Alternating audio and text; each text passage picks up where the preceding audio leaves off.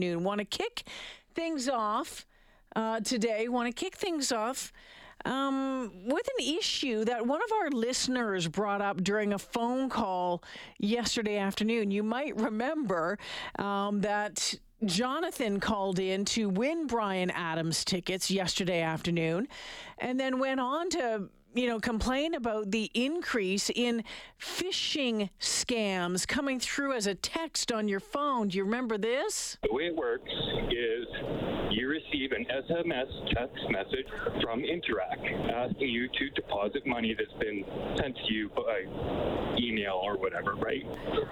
You go to choose your bank, and I have my Scotia account set up so that all I need is my thumbprint.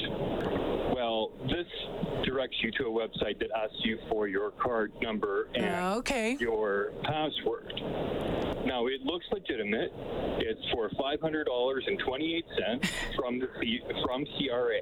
Now, that's how they get you, right? It's not an even number. They throw in a couple of pennies at the end there so that you think that it's legitimate. It's at the time of year when something like that could possibly happen. There could be a windfall, and with Christmas coming, who couldn't use an extra $500.28? So that was Jonathan who called in yesterday to talk about a phishing scam that someone tried to pull over on him. Now, just the other day, the federal telecom regulator said between July and September of this year, 83% of all phishing messages reported to its spam reporting center were sent as texts. What are you seeing? 780-496-0063. Let me know. Now, phishing messages are designed to really manipulate you into revealing sensitive personal information. Oftentimes, you have to click on a link. They like to impersonate well-known companies like, phone providers, utilities, that sort of thing. Let's find out more with Kevin Dawson, who's the president and CEO of ISA Cybersecurity. Hi, Kevin. Welcome to the show. Hi, Jalen. Thanks for having me. Well, thanks for making time for us today. And boy, oh boy, I'm hearing more and more calls like Jonathan yesterday, and I'm seeing it more and more on my phone.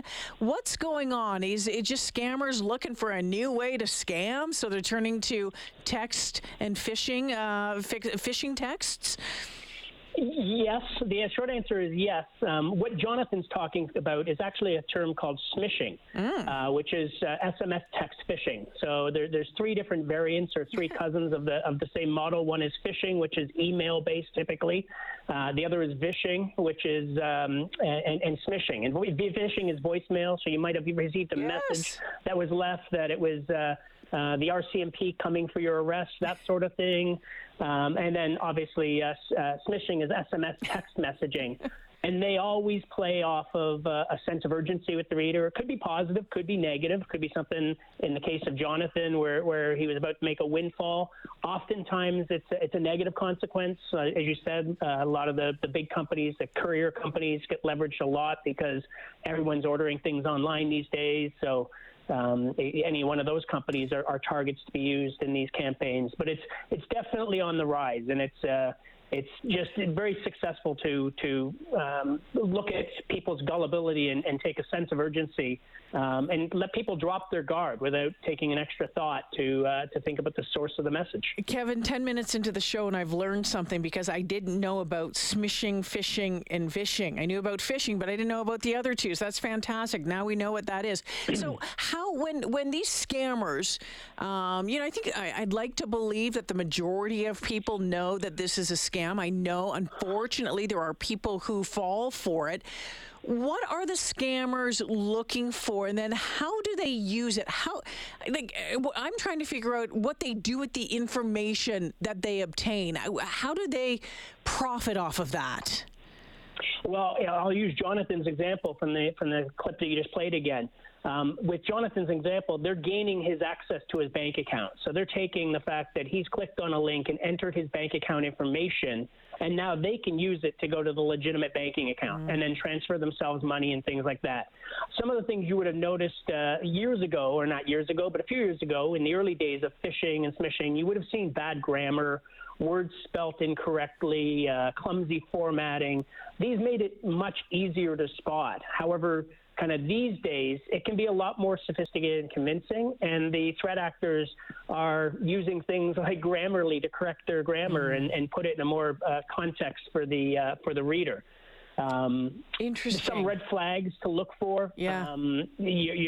If the email's sent, or if it's like a business type email, but it's sent from a Gmail or a Hotmail or kind of a personal email account, that's something that professional organizations almost never do. Again, the spelling mistakes, the awkward formatting, unprofessional, unfamiliar wording. If you take your mouse and hover over any of the things that they want you to click, you want to look to see that those things they want you to click are actually legitimate and linking back to the website that's actually the company's website. And you have to be looking for lookalikes, because somebody will create a website that looks exactly like another vendor's but replace one letter. An E can look like a 3. An N or an M can look like an N and an R. So they do these lookalike websites. So you have to be very careful. And when I say hover over, you don't want to click on it, because that would take you to the website and validate that you received the email and got those things. And then those sense of urgency, things that they're trying to get you to act immediately. Double click, your shipping won't be happening, or your shipping will be late. Money in your account, these sorts of things.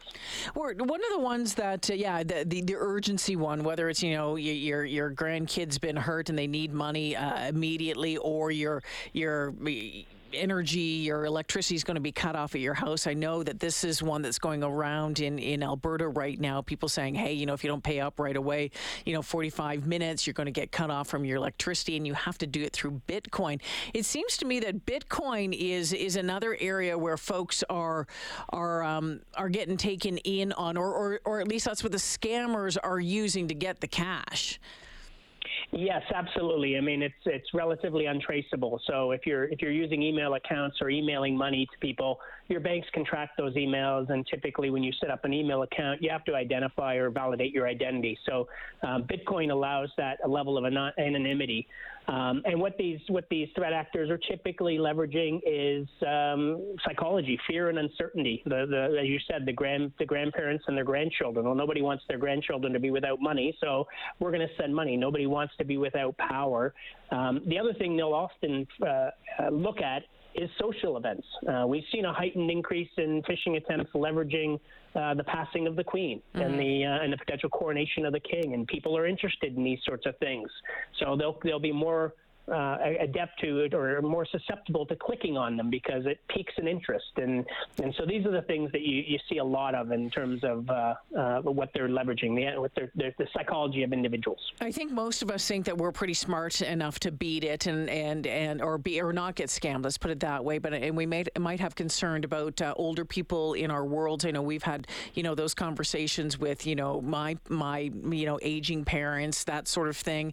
But what about younger people in your world? If you've got young teens, if you've got a 13 to 18-year-old living in your house, and they get one of these smishing texts, I mean, it's important for them to know as well that, hey, you know what, you just didn't come into $452.16, right? I mean, this is a fake. The conversation has to be had. Absolutely.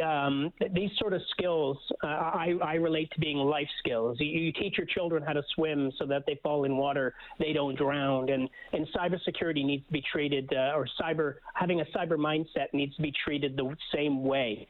There are some things you can identify for your children. Children often have a heightened sense of skepticism, so that's actually a good thing. But the other thing that age group you talk about is very active on is social platforms, and that can actually be dangerous, because the amount you overshare on social platforms can be used against you as targeted. Even things in the background of your pictures can be used you get an email that says, hey, I love the poster in your room. Well, they saw that on a picture on a social platform. You now have a connection with that person because they know the poster in your room.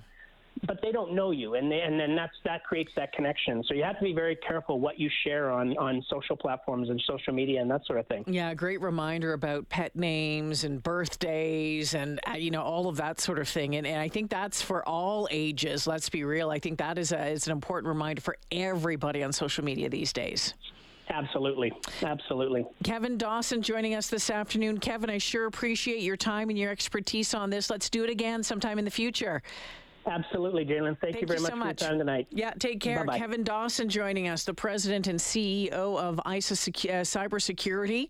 We're talking about, these scams, and a lot of folks are seeing them come across on your phones. So there's smishing, which is the SMS texts. There's phishing, which is email, and vishing, which is a voicemail. Like I said, learn something new every day on this show.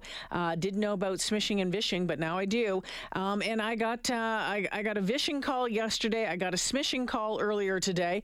What about you? What are you seeing? How are you handling this? There's a number of issues happening in the province right now when it comes to these sense of urgency scams that are going on.